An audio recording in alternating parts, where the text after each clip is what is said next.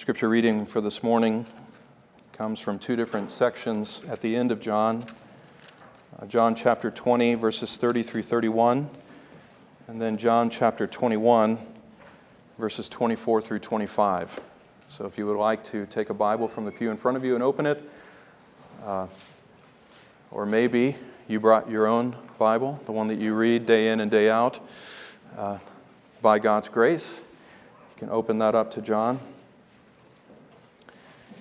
We will read starting in John 20, verses 30 through 31. Hear the word of the Lord. Therefore, many other signs Jesus also did in the presence of the disciples, which are not written in this book.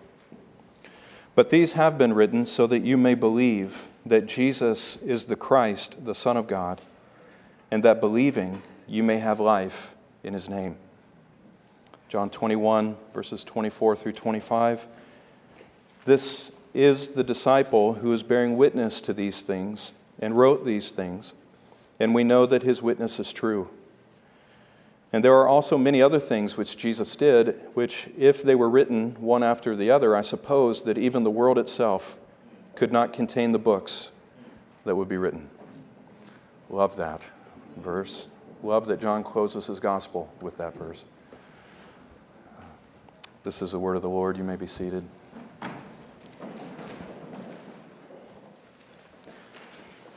Well, it's felt like a long time coming. That been anticipating getting into the Gospel of John, but we finally made it.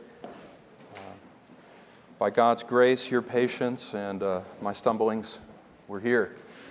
And I'm really excited, very excited to get into this book together and see what the Lord has to say to us through this book. We'll get into that in a moment. Would you, maybe as you're settling, just want to bear with me for a second. I want to thank everyone for allowing our family to not only be gone on vacation, but also giving me 3 weeks out of the pulpit to prepare to enter into the Gospel of John a little bit more fully. I believe that the Lord blessed my time of preparation. We'll see if I really got it or not. But by God's grace, this will be a sweet time. So thank you, Grant. Thank you, Lauren. And thank you, Nick, Matei, wherever you are. If you're not here, well, bless God for Nick. And hope everything's all right. Also, today, as we come to the table at the end of the message, we're going to do things a little differently. There's going to be a time at the end of the sermon just for reflection, for you to think about what we've looked at in the sermon and with an aim to preparing your heart to celebrate at the Lord's table together with Christ's people. So James is going to play instrumentally just for a little while we pray, we meditate, we think upon what we've heard, and then prepare to come and worship Christ here at the table together. Don't be thrown off by that. It may feel a little different, but I think it'll serve us well just to focus our minds and slow down that transition from pulpit to table and allow us to engage more fully in a wholehearted worship. So be ready for that. So with that said, would you pray with me, and we will get into introducing John. Father, as I've read recently, prayer is not merely about communing with you and enjoying you, though that's a major part of it. It's also about coming before you and asking you to do things, or to change the status quo, to change what seems to be the norm around us, and to bring that into greater conformity to your perfect and wonderful will revealed to us in your word. Father, you've, through your Son, taught us to pray, Our Father, who art in heaven, hallowed be thy name. Thy kingdom come and thy will be done on earth as it is in heaven. Lord, we don't see that prayer being realized as fully as we want it to be realized in this world right now. There's so many things going on, Lord, around the globe, not just in one part or the other, but there's so much tumult that it can feel chaotic. It can feel like everything's spinning out of control. Lord, we know that you reign as sovereign King over it all, and you are working all things to the end, that Christ would be exalted in it and through it and over it all. And Father, we thank you for that, but we come before you now in prayer asking for this request to be answered, that you would make the name of Jesus Christ and the glory of Christ more fully manifest in this world. God, would you make your church more fully consumed by a vision of Christ and his glory, more filled with a love and a zeal to serve him and to worship him, Lord, and let that witness of your church impact this world for the sake of the kingdom and the glory of Christ's name. Lord, we long for that to be revealed, that to be manifested, that to be fulfilled, that day when Christ comes in all the glory of the Father and with the holy angels and judges the world in righteousness and delivers your people forever. Lord, we long for that day. And until then, we pray, God, that you would continue renewing our inner beings by your Spirit so that Christ may dwell more fully in our hearts through faith. God, we want that to be the end of our time in the Gospel of John, and we pray that you would work in us unto that end. Lord, may Christ be bigger in our minds and in our hearts than he is now as we're beginning this study. Lord, be with us, guard and protect us from any error, anything misspoken. Let your truth sink deeply down into our hearts and minds, and may you shape us and conform us more fully to the image of your Son. Father, we pray in Jesus' name and for your eternal glory through us. Amen. Amen. Amen. Who jumped the gun there? Amen. Amen. Are you guys excited to get into John? I'm excited to get into John. I am. John has always been a very dear gospel to me, and I think that that's probably the case for most of us, right? Where we would say John's not only our favorite gospel account, but it's also maybe our favorite book in the Bible, right? Because the Lord has ministered to us so powerfully through it. Well, today, obviously, we're beginning a new series, walking through the Gospel of John, and the title of that series is, very creatively, The Gospel of John, Beholding the Son. Now that tagline, Beholding the Son, that really is the main purpose of this book. John wrote this book to help sinners like us who did not personally witness or see the glory of Christ with our own eyes. He wrote this book, in a sense, to thrust us into a direct confrontation with Christ as he revealed his glory in this world. So, having written it for that purpose, it was written so that through the illuminating work of the Holy Spirit and through what has been contained or written in this book, we would behold Jesus, the Son of God, and we would believe in him.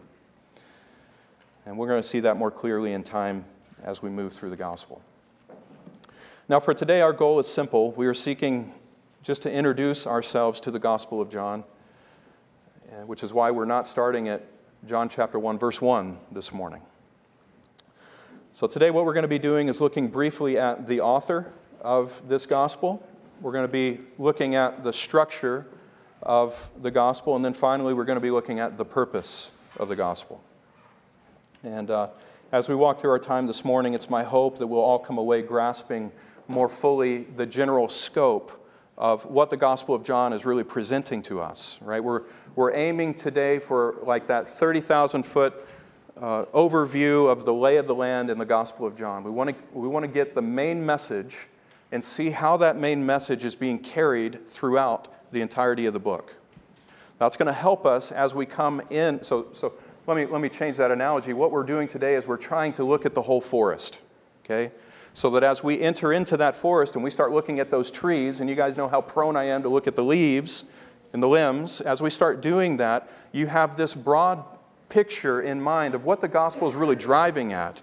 And you can set whatever we're looking at in any particular Sunday within its broader context and understand the emphasis that John's driving at. Okay?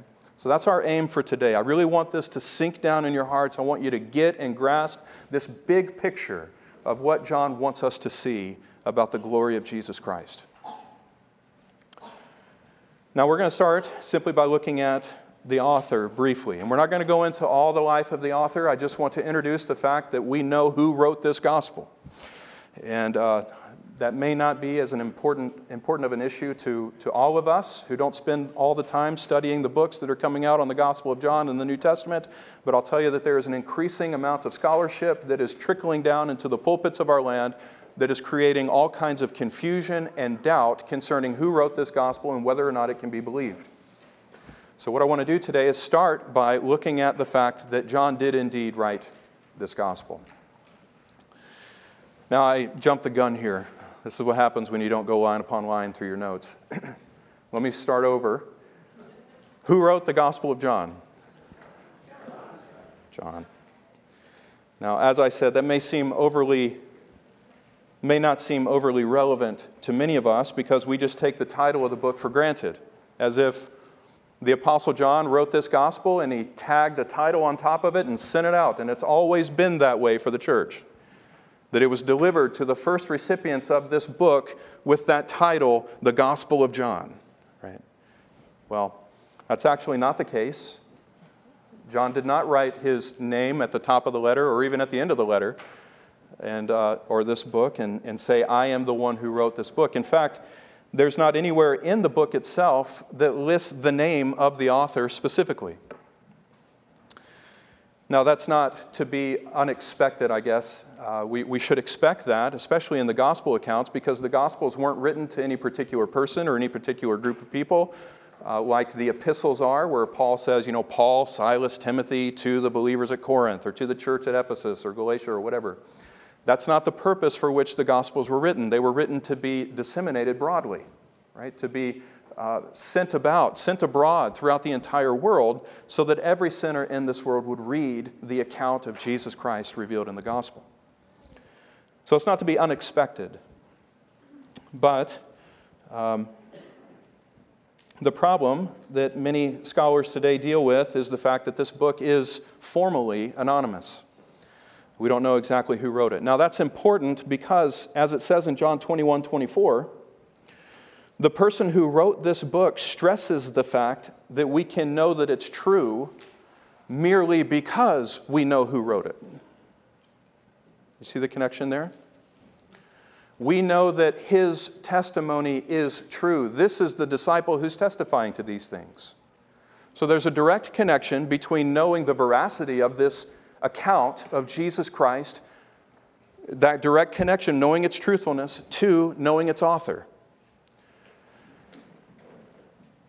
Now the question is, how can we know that this author's witness is true if we don't even know who the author is? Now, for centuries, believers were able to take things like this for granted. And I want you to hear what I'm saying right now. For centuries, believers could take things like this for granted. You could just assume and operate on the assumption, it says right here in my English Bible, printed in 2018, that this is the Gospel of John. And therefore, everybody knows that this is the Gospel written by John, and there's no discrepancy about it. There's no problems with it. There are no issues. Well, for centuries, the church could operate like that, but guys, we cannot operate like that anymore. The world is increasingly questioning the truthfulness of the claims that are in this book. And if you and I don't know how to argue against those claims, against those questions and those doubts that are raised by the world, we're really not going to have much to say as far as a witness is concerned to them.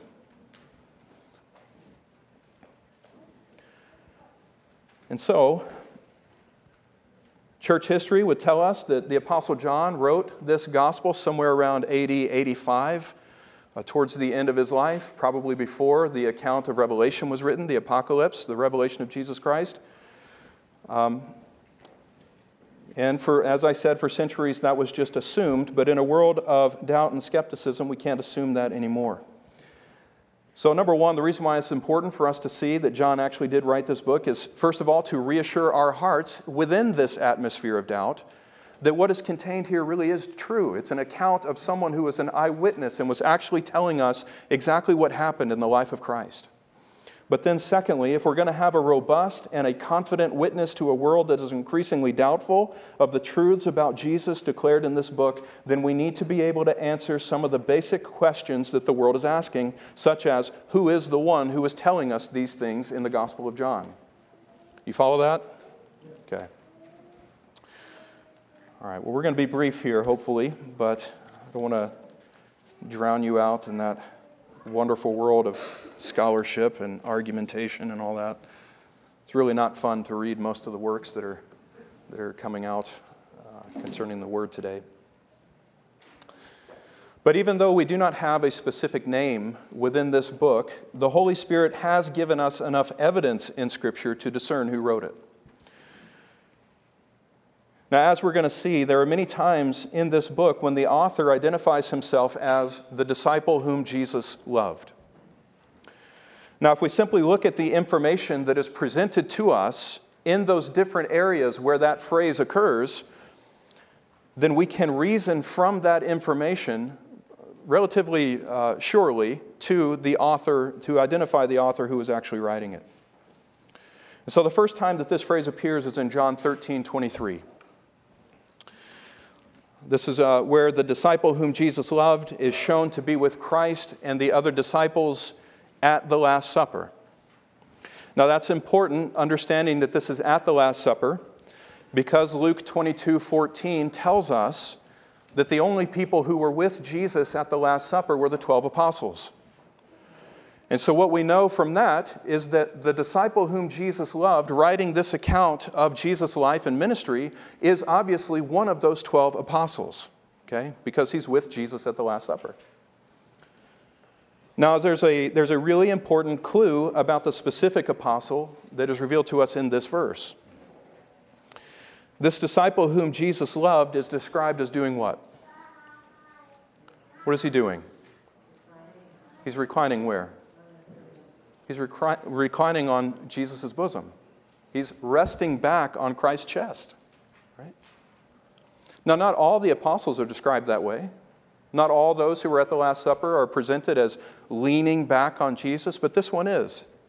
What does that tell us about the relationship that this apostle had with our Lord?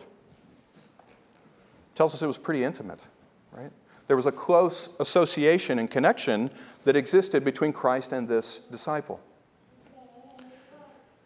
Now, adding to that, it was the disciple whom Jesus loved to whom Jesus entrusted the care of his mother. You see that in John 19, verses 26 through 27, that when Jesus, hanging on the cross, when Jesus saw his mother and the disciple whom he loved standing nearby, he said to his mother, "Woman, behold your son."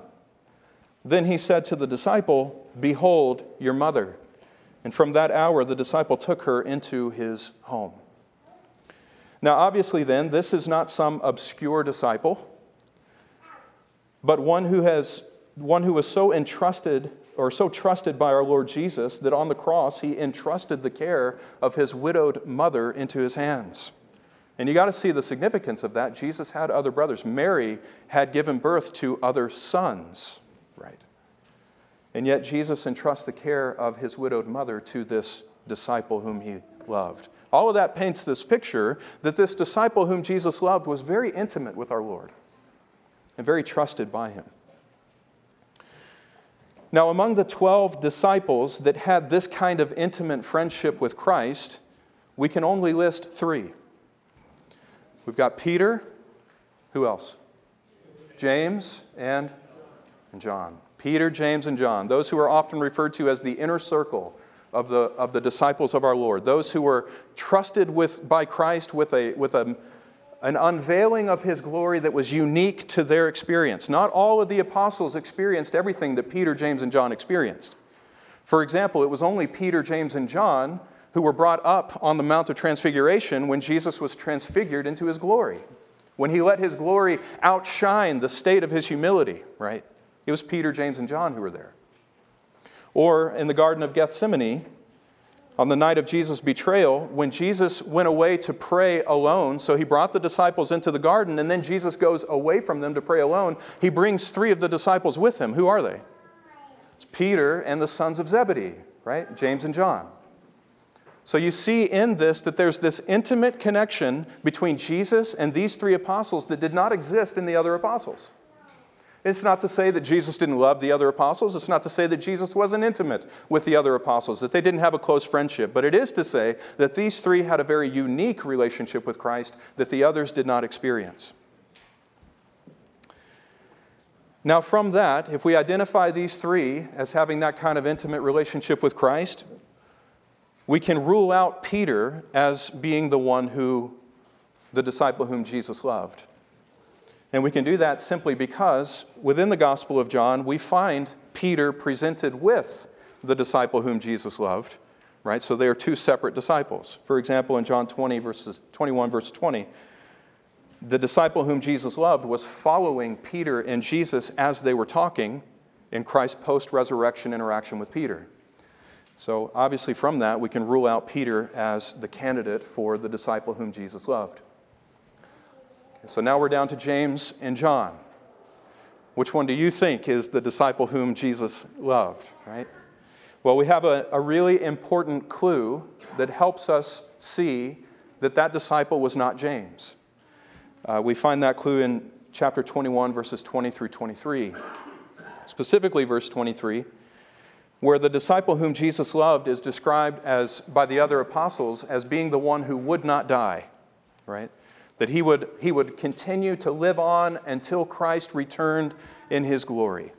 Now, the author makes very clear that that's not what Jesus said. Jesus simply said, if I want him to remain until I come again, what is that to you, Peter? You follow me. Stop worrying about what I'm doing in everyone else's life, and you focus on following after me and being concerned about what I'm doing in your life, right? We're always busybodies. We're all trying to get in each other's business, and Jesus says, no, you stop that. You're to focus on one thing, Peter. Focus on me and focus on following me.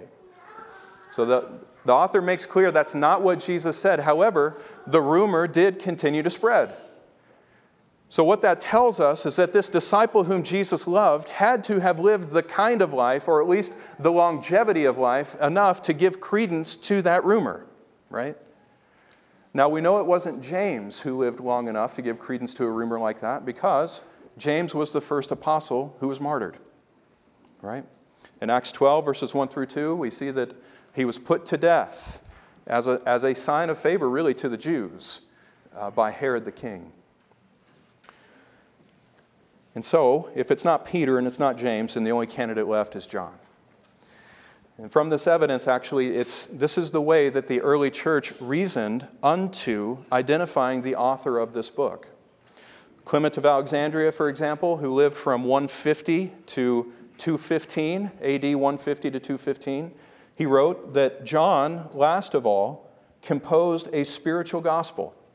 And within that, you can even see the recognition that this gospel is unique and it's different than the other gospel accounts, but it's still identified as having been written by John. And then you have Irenaeus of Lyon, living from 130 to about 200, AD 200. Now, he was a disciple of Polycarp, who was a disciple of John. So he's 3rd generation disciple from the Apostle John. Is that right? 2nd generation. Yeah, there we go. I'm thinking John's 1, Polycarp's 2, Irenaeus is 3rd, but that's not right. So anyway, 2nd generation from John. He wrote that John, the disciple of the Lord, who leaned back on his breast, published the gospel while he was a resident at Ephesus in Asia. Right? So that's what church history passes down to us.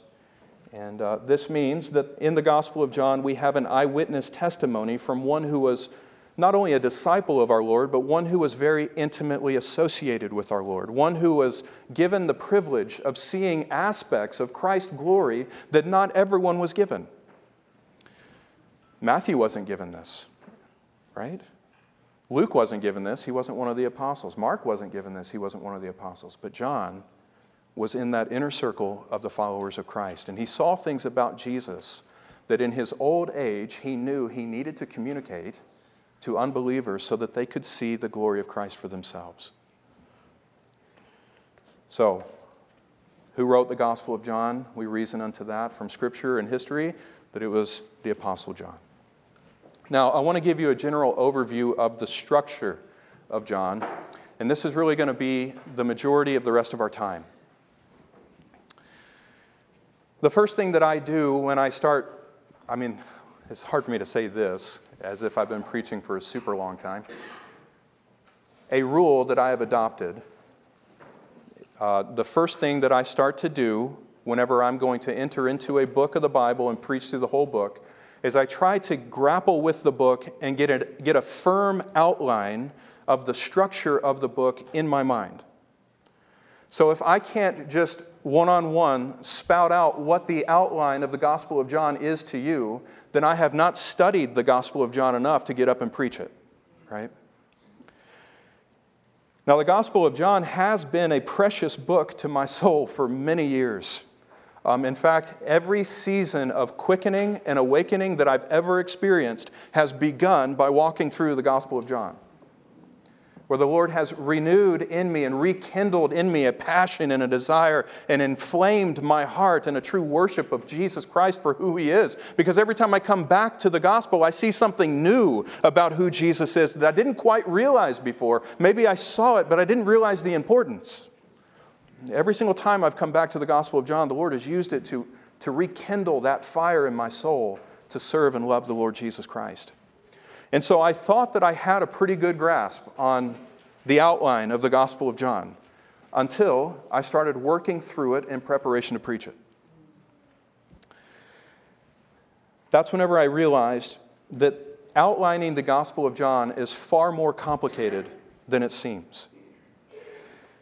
In fact, D.A. Carson wrote in the introduction of his commentary, and when I read it, it really resonated with me because I read it after I started trying to outline the book.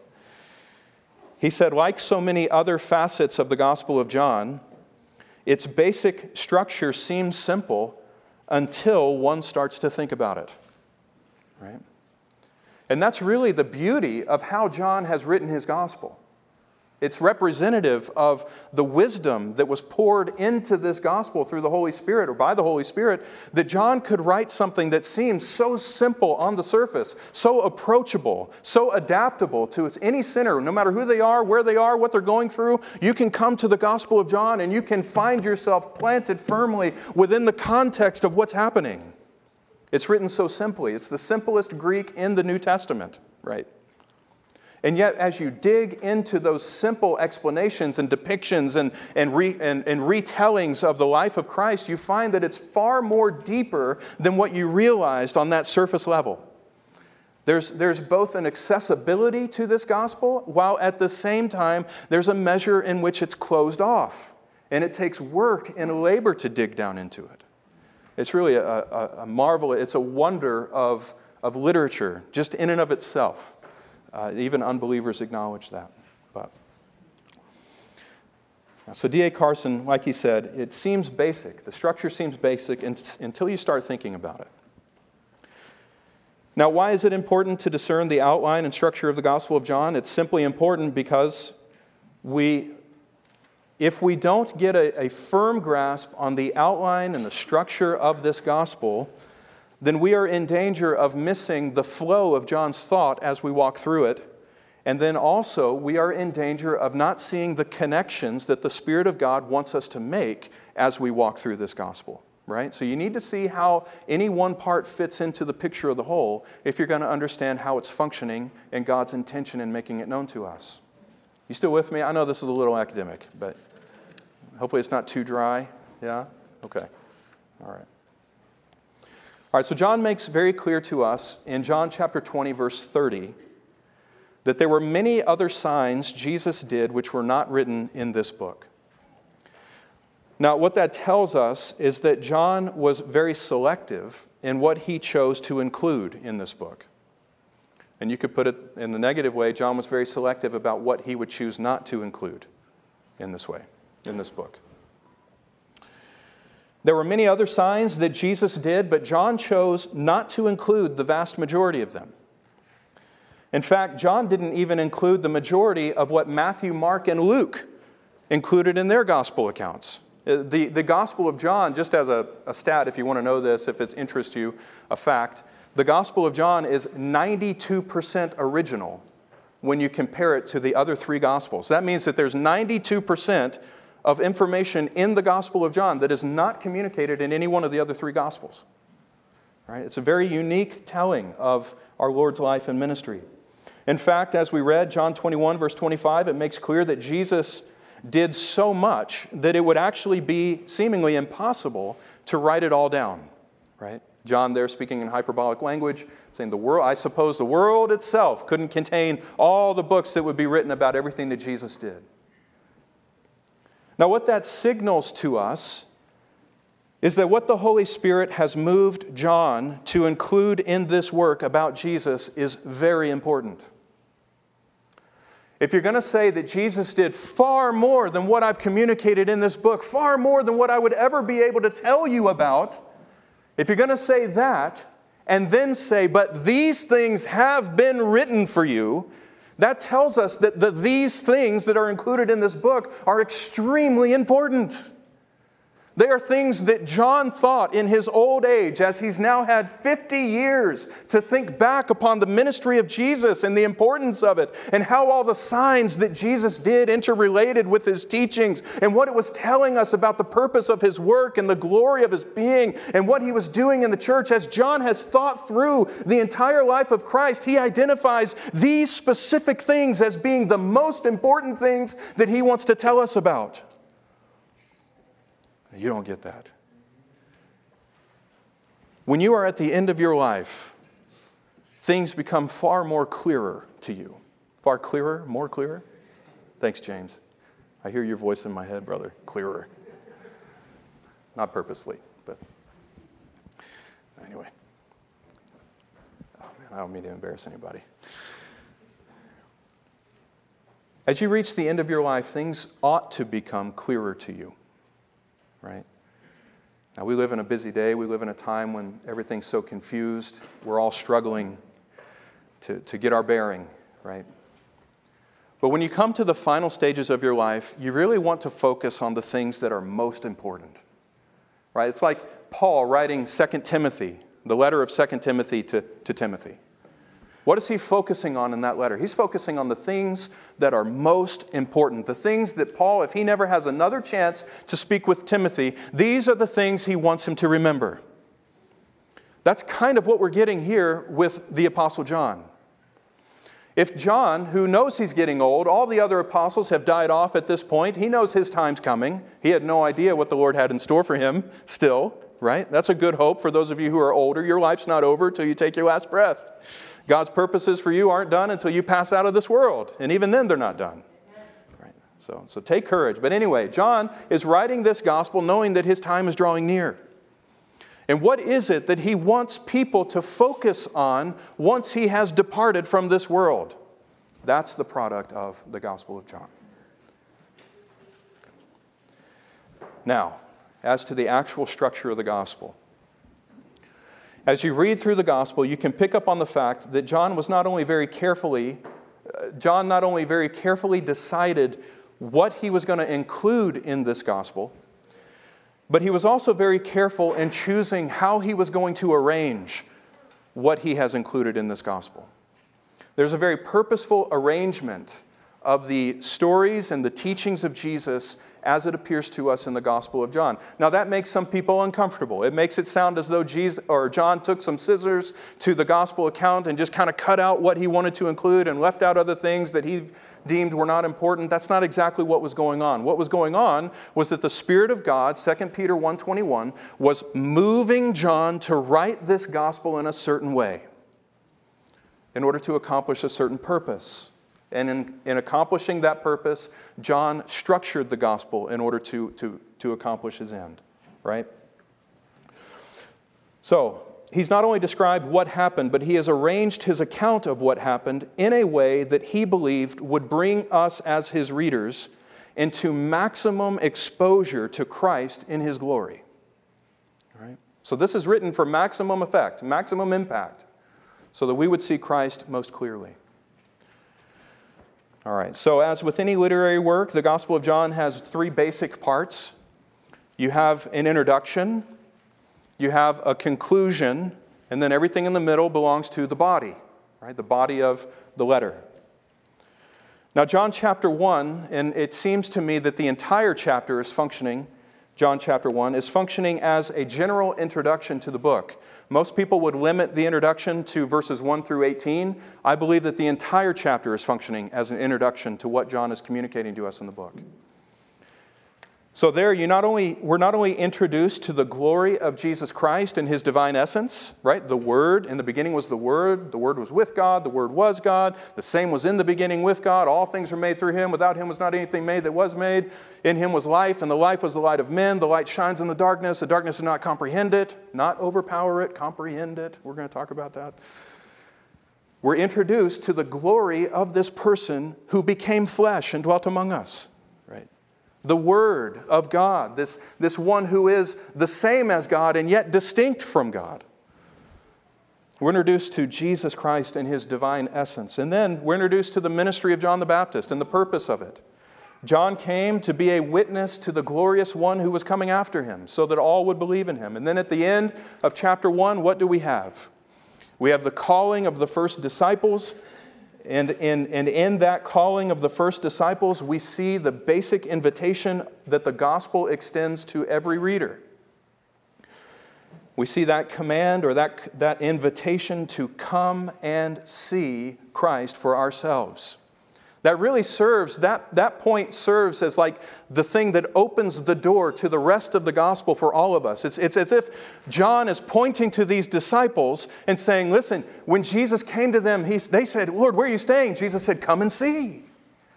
When the other apostle went and told the other ones about them, they said, well, wait, can anything good come out of Nazareth? And he says, come and see. This is John's way of telling us, listen, I want you to come in and I want you to see what we saw when the Word became flesh and dwelt among us. I want you to see His glory. So come with me and see. Right?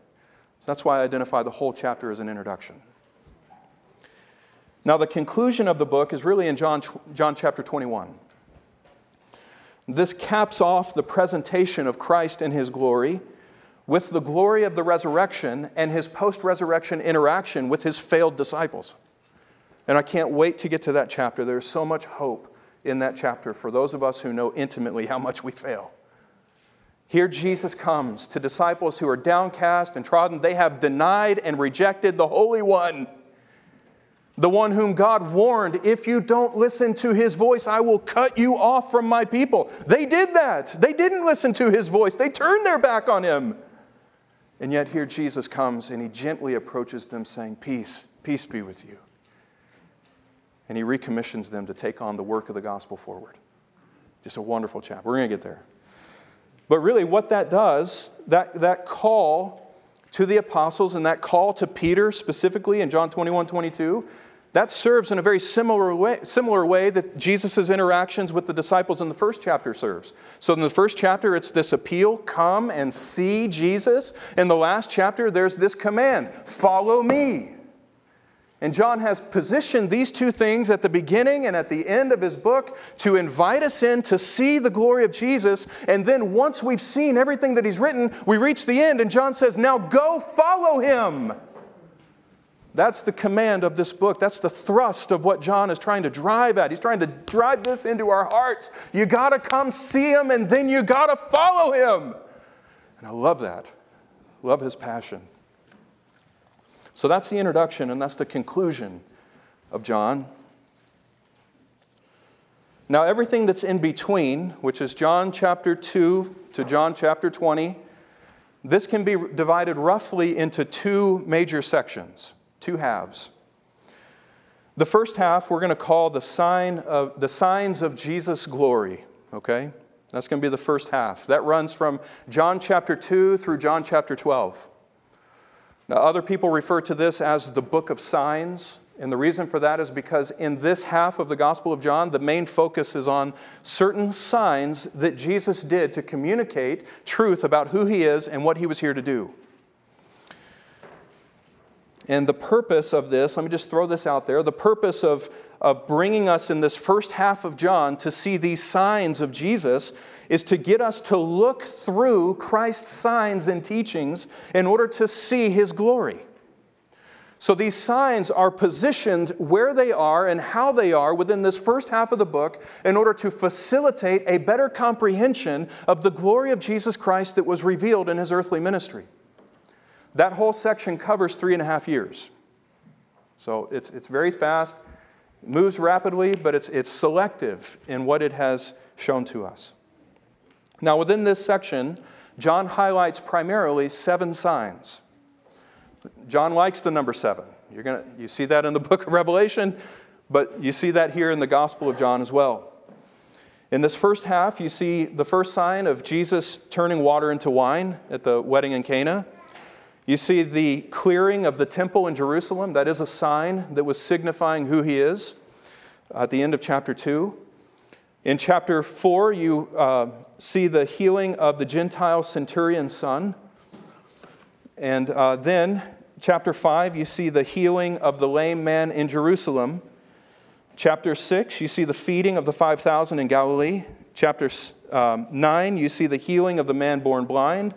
And then the climaxing sign that we all love to read about and remember, we see the raising of Lazarus from the dead in John chapter 11, which is serving as a foreshadowing of Jesus' own resurrection, but also demonstrating that Jesus Christ is in Himself the resurrection. So these 7 signs, that's what this first half of the gospel focuses on. Now, John makes mention of other miracles. For example, in John 1:48, we learn of Jesus' omniscience, right? He saw one of the disciples sitting under the tree before the friend came and called him. In John chapter 6, verse 19, we see Jesus walking on water. That's a miracle, right? John mentions it here. But there's something unique about the way that these 7 specific signs reveal Christ's glory, and that is what John wants us to focus on. He makes mention of other miracles, but it's these 7 works of Jesus that is really communicating to us, something to us that is unique. All right, you guys still with me? I knew this was going to be a heavy one. I'm going to try not to ask that anymore. I want to believe that you are smart enough to follow me through this. I'm not worried about that. I'm worried about my ability to present it. So, all right. So that's the first half. Now this first half, chapter 2 through chapter 12, that can be further broken down into 2 halves. So that first half has 2 sections. The first segment runs from chapter 2 to chapter 4, and what marks the boundaries of that is the mention of Cana. So you have chapter 2 opens in Cana, chapter 4 closes in Cana. You have the first sign of Jesus performed in Cana. You have the third sign of Jesus performed in Cana. And there's an interval, there's something in between. Now this section seems to emphasize, this chapter 2 to chapter 4, it seems to emphasize to us the glory of Christ's purpose in coming.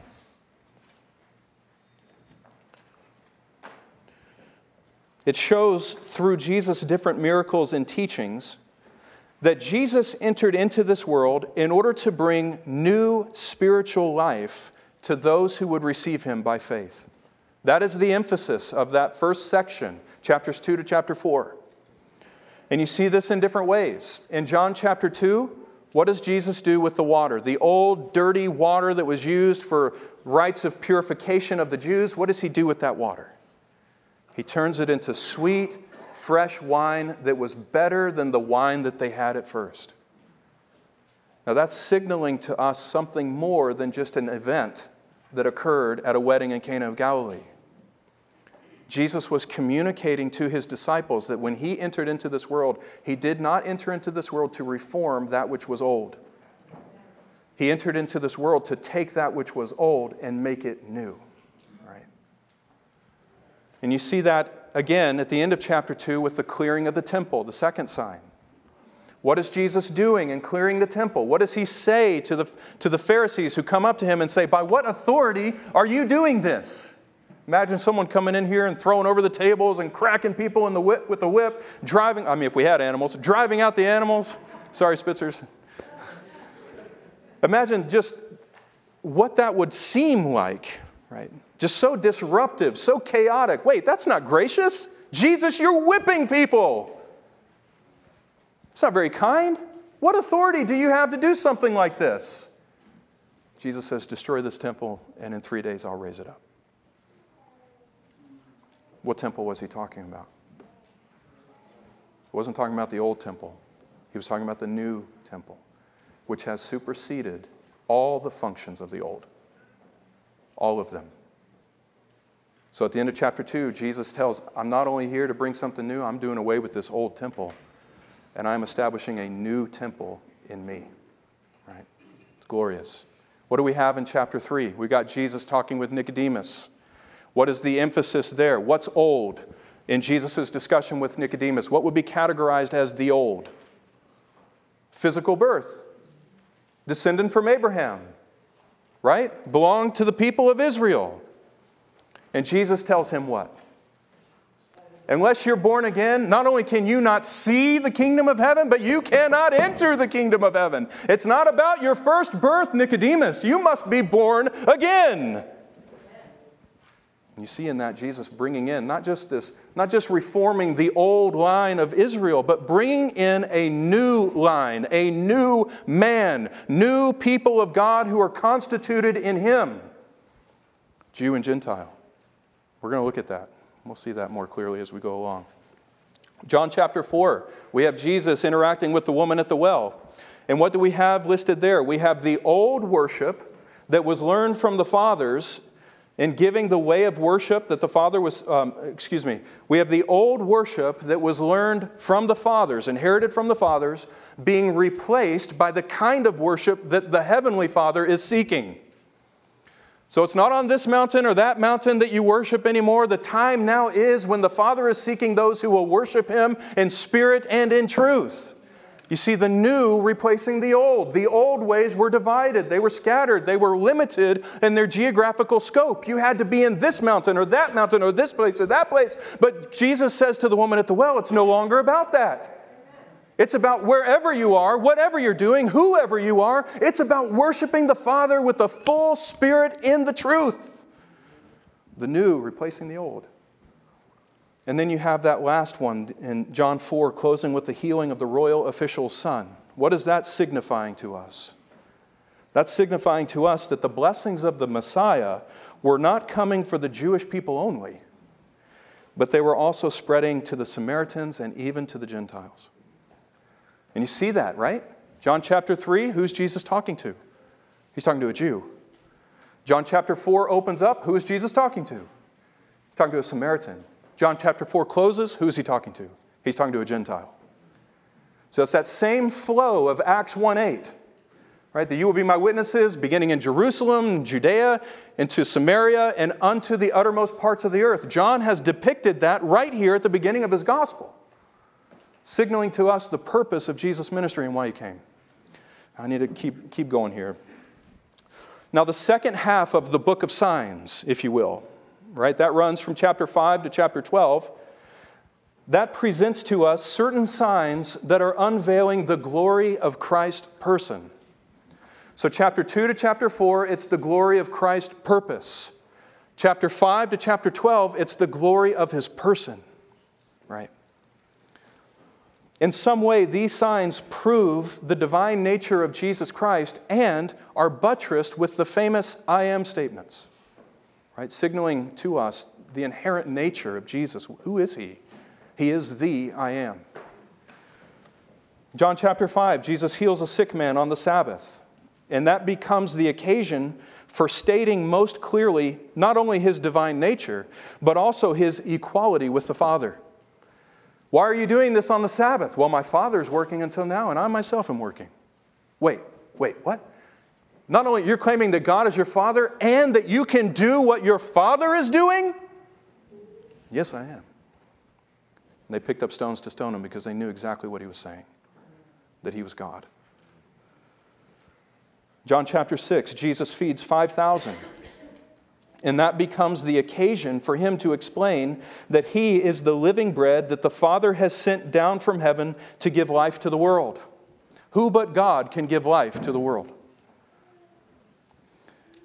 The living bread that we must spiritually eat if we're going to receive eternal life from the Father through Him. John chapter 7 presents us with this chapter of massive confusion about who Jesus really is. Everyone's questioning, is he the prophet? Is he the Messiah? We don't know who he is. I thought he was the one that the Pharisees were wanting to kill.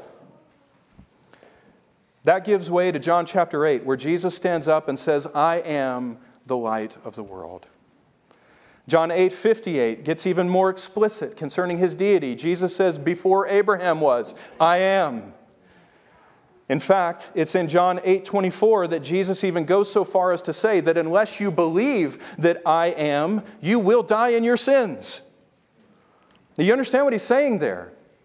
He's saying, unless you believe that I am the one who revealed himself to Moses in the burning bush, unless you believe that I am the self-existent one, the one who has called a people for his own glory out of Egypt and has continued to maintain those people until now, unless you believe that all of that discussion of God in the Old Testament and every time anyone saw God and understood anything about God and looked at God and interacted with God, unless you believe that all of that was me, you are going to die in your sins. Very important. John 9, Jesus heals the man born blind, and that gives way, after receiving worship from that man, that gives way to John 10, where Jesus declares, I am the good shepherd, the one spoken of in Psalm 23. I am the door, and not one enters into the green pastures of eternal life without coming through me. John 11 is the final sign, and in the first half of the book, where Jesus proves that he is the Lord and giver of life, the very resurrection himself by raising Lazarus from the dead. Now, there is overlap between these two segments, but generally speaking, these are what John is magnifying before our eyes in these two halves: the glory of Christ's purpose and the glory of Christ's person. That is what these signs are being pointed to show us. All right. I really thought that we were going to be done by 11:25 today.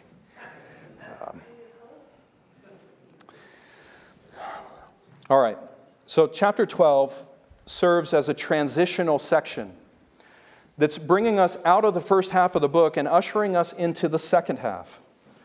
It brings us to the end of the first half by closing this book of signs that are unveiling Christ's glory, and moves us into the second half, which is addressing how we as his disciples are going to continue following Christ once he has returned to glory.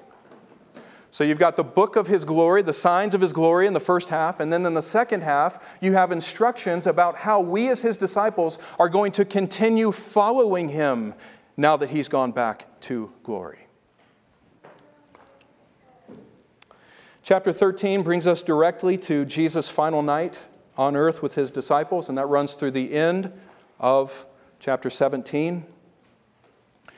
The shocking element is clear in this section. Jesus has told them, it's time for me to leave. It's time for me to go back to the Father. And the disciples are confused, and they're saying, wait, I thought you were going to remain forever, and how can we continue following after you if you're going to go to the Father? Can we come with you? I'll come with you, Lord. Jesus says, no, you can't come with me right now. So what are they supposed to do? How are they supposed to continue following after Christ after his departure? Well, Jesus answers this in a number of ways. In John chapter 13, he answers that by telling them, you will follow after me after I've returned to the Father by resting in my sacrificial, cleansing love, and then loving one another in the same way. Chapter 14, you're going to follow me after I've returned to glory by not only believing in God, but also believing in me. Trusting that where I'm going, I am going to make a place for you. And I'm going to bring you there to be with me forever. John chapter 15, or even in 14, again, not only believing in him, but also continuing to follow him by keeping his commandments. Right? Obeying his commandments, what he taught us to do. John 15, we continue following after him by abiding in him.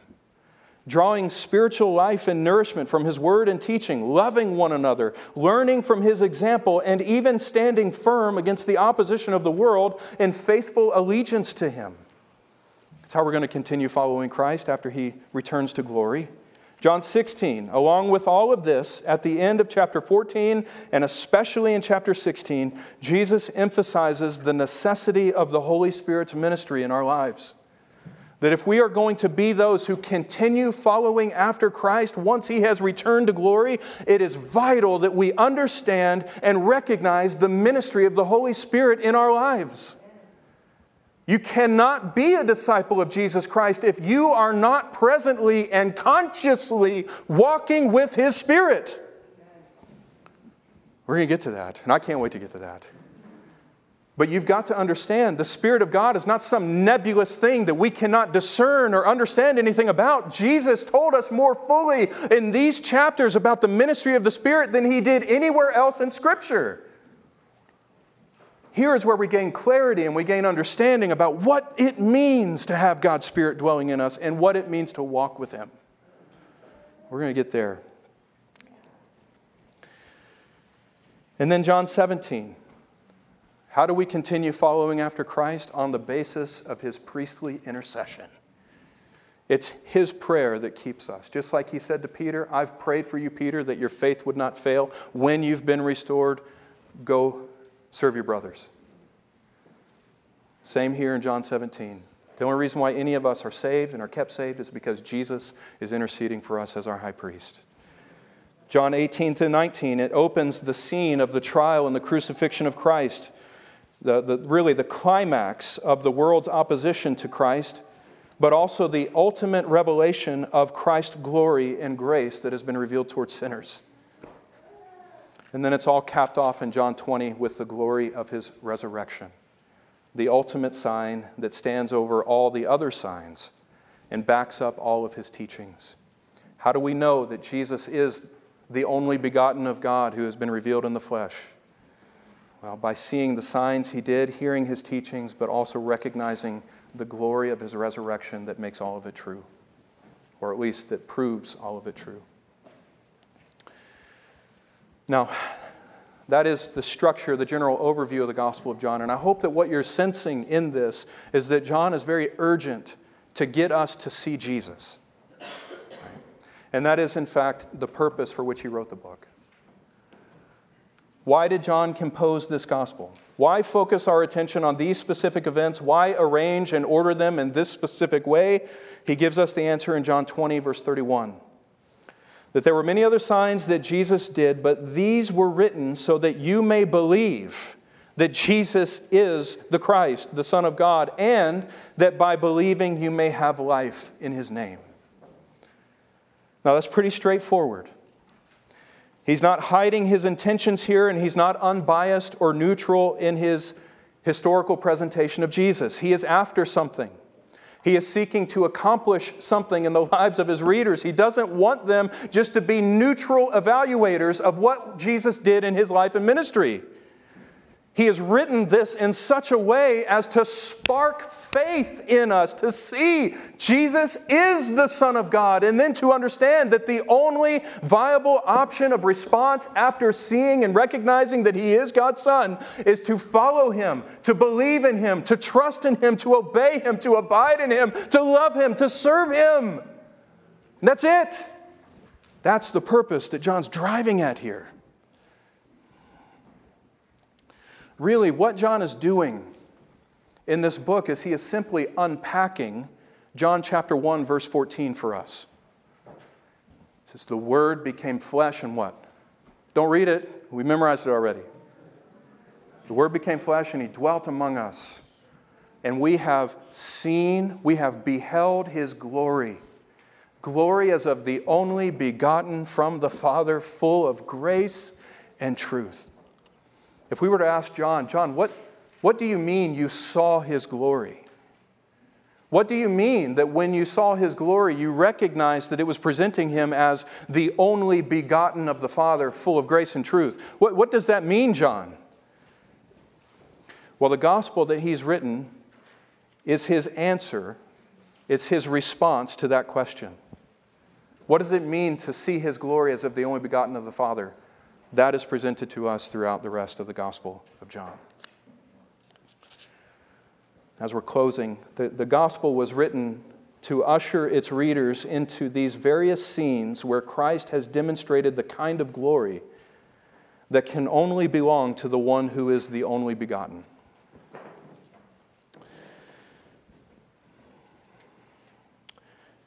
Let me close by emphasizing that this is not only written to inform us of these things.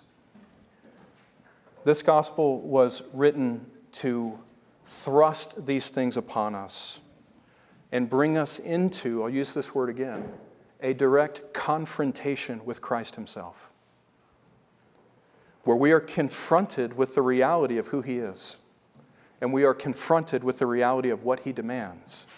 And we're left then with the question, how will we respond? This is John 1, 12 through 13. He came to his own did not receive him, but to all who did receive him, who believed in his name, he gave them the right to become children of God. Right? How do we, the question that's going to haunt us as we walk through this gospel, and this is both for believer and for unbeliever in this room. The question that's going to haunt us as we walk through this gospel is, am I receiving Jesus as he has presented himself to me? Am I receiving his glory? Am I walking in his light? Right. That's John 6:40. This is the will of my Father, that all who behold the Son and believe will have eternal life. That's our aim. We want to behold the Son, but we want to behold him in such a way that we believe in him. Now, there's one more thing that I want to close on as far as a purpose of this gospel, and I'm going to have to skim through this. I want you to take it home and meditate on it. What this gospel shows us also is God's love and his willingness to receive any and all who come to him. That's precious to me because I doubt God's love for me so much. What we see in this gospel,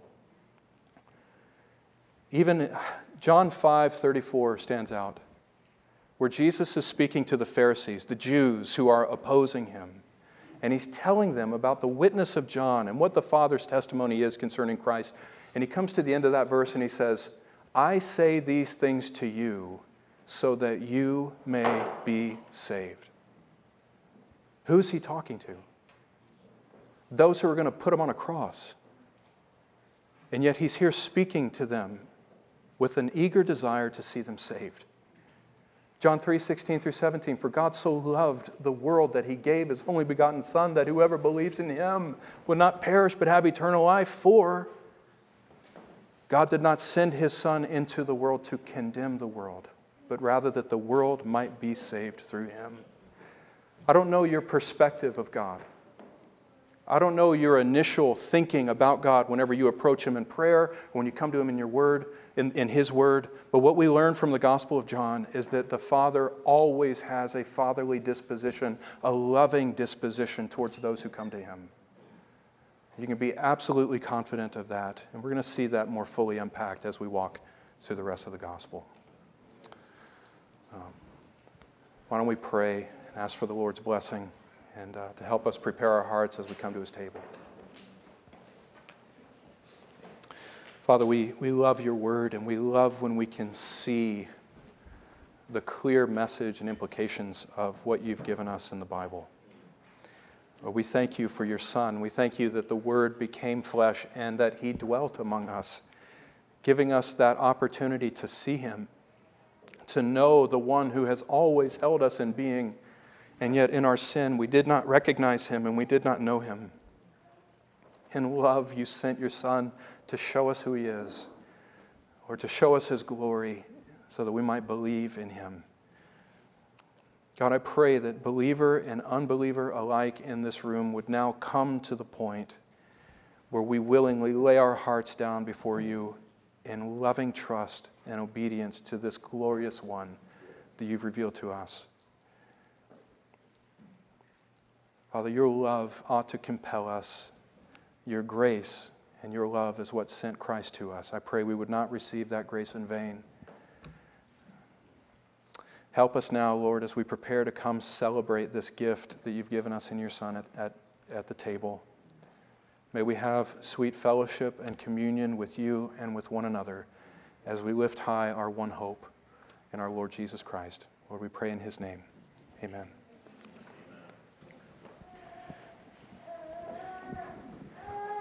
One thing that we see in this gospel is that the Father has chosen to bear witness to us about his Son through these various signs that he did.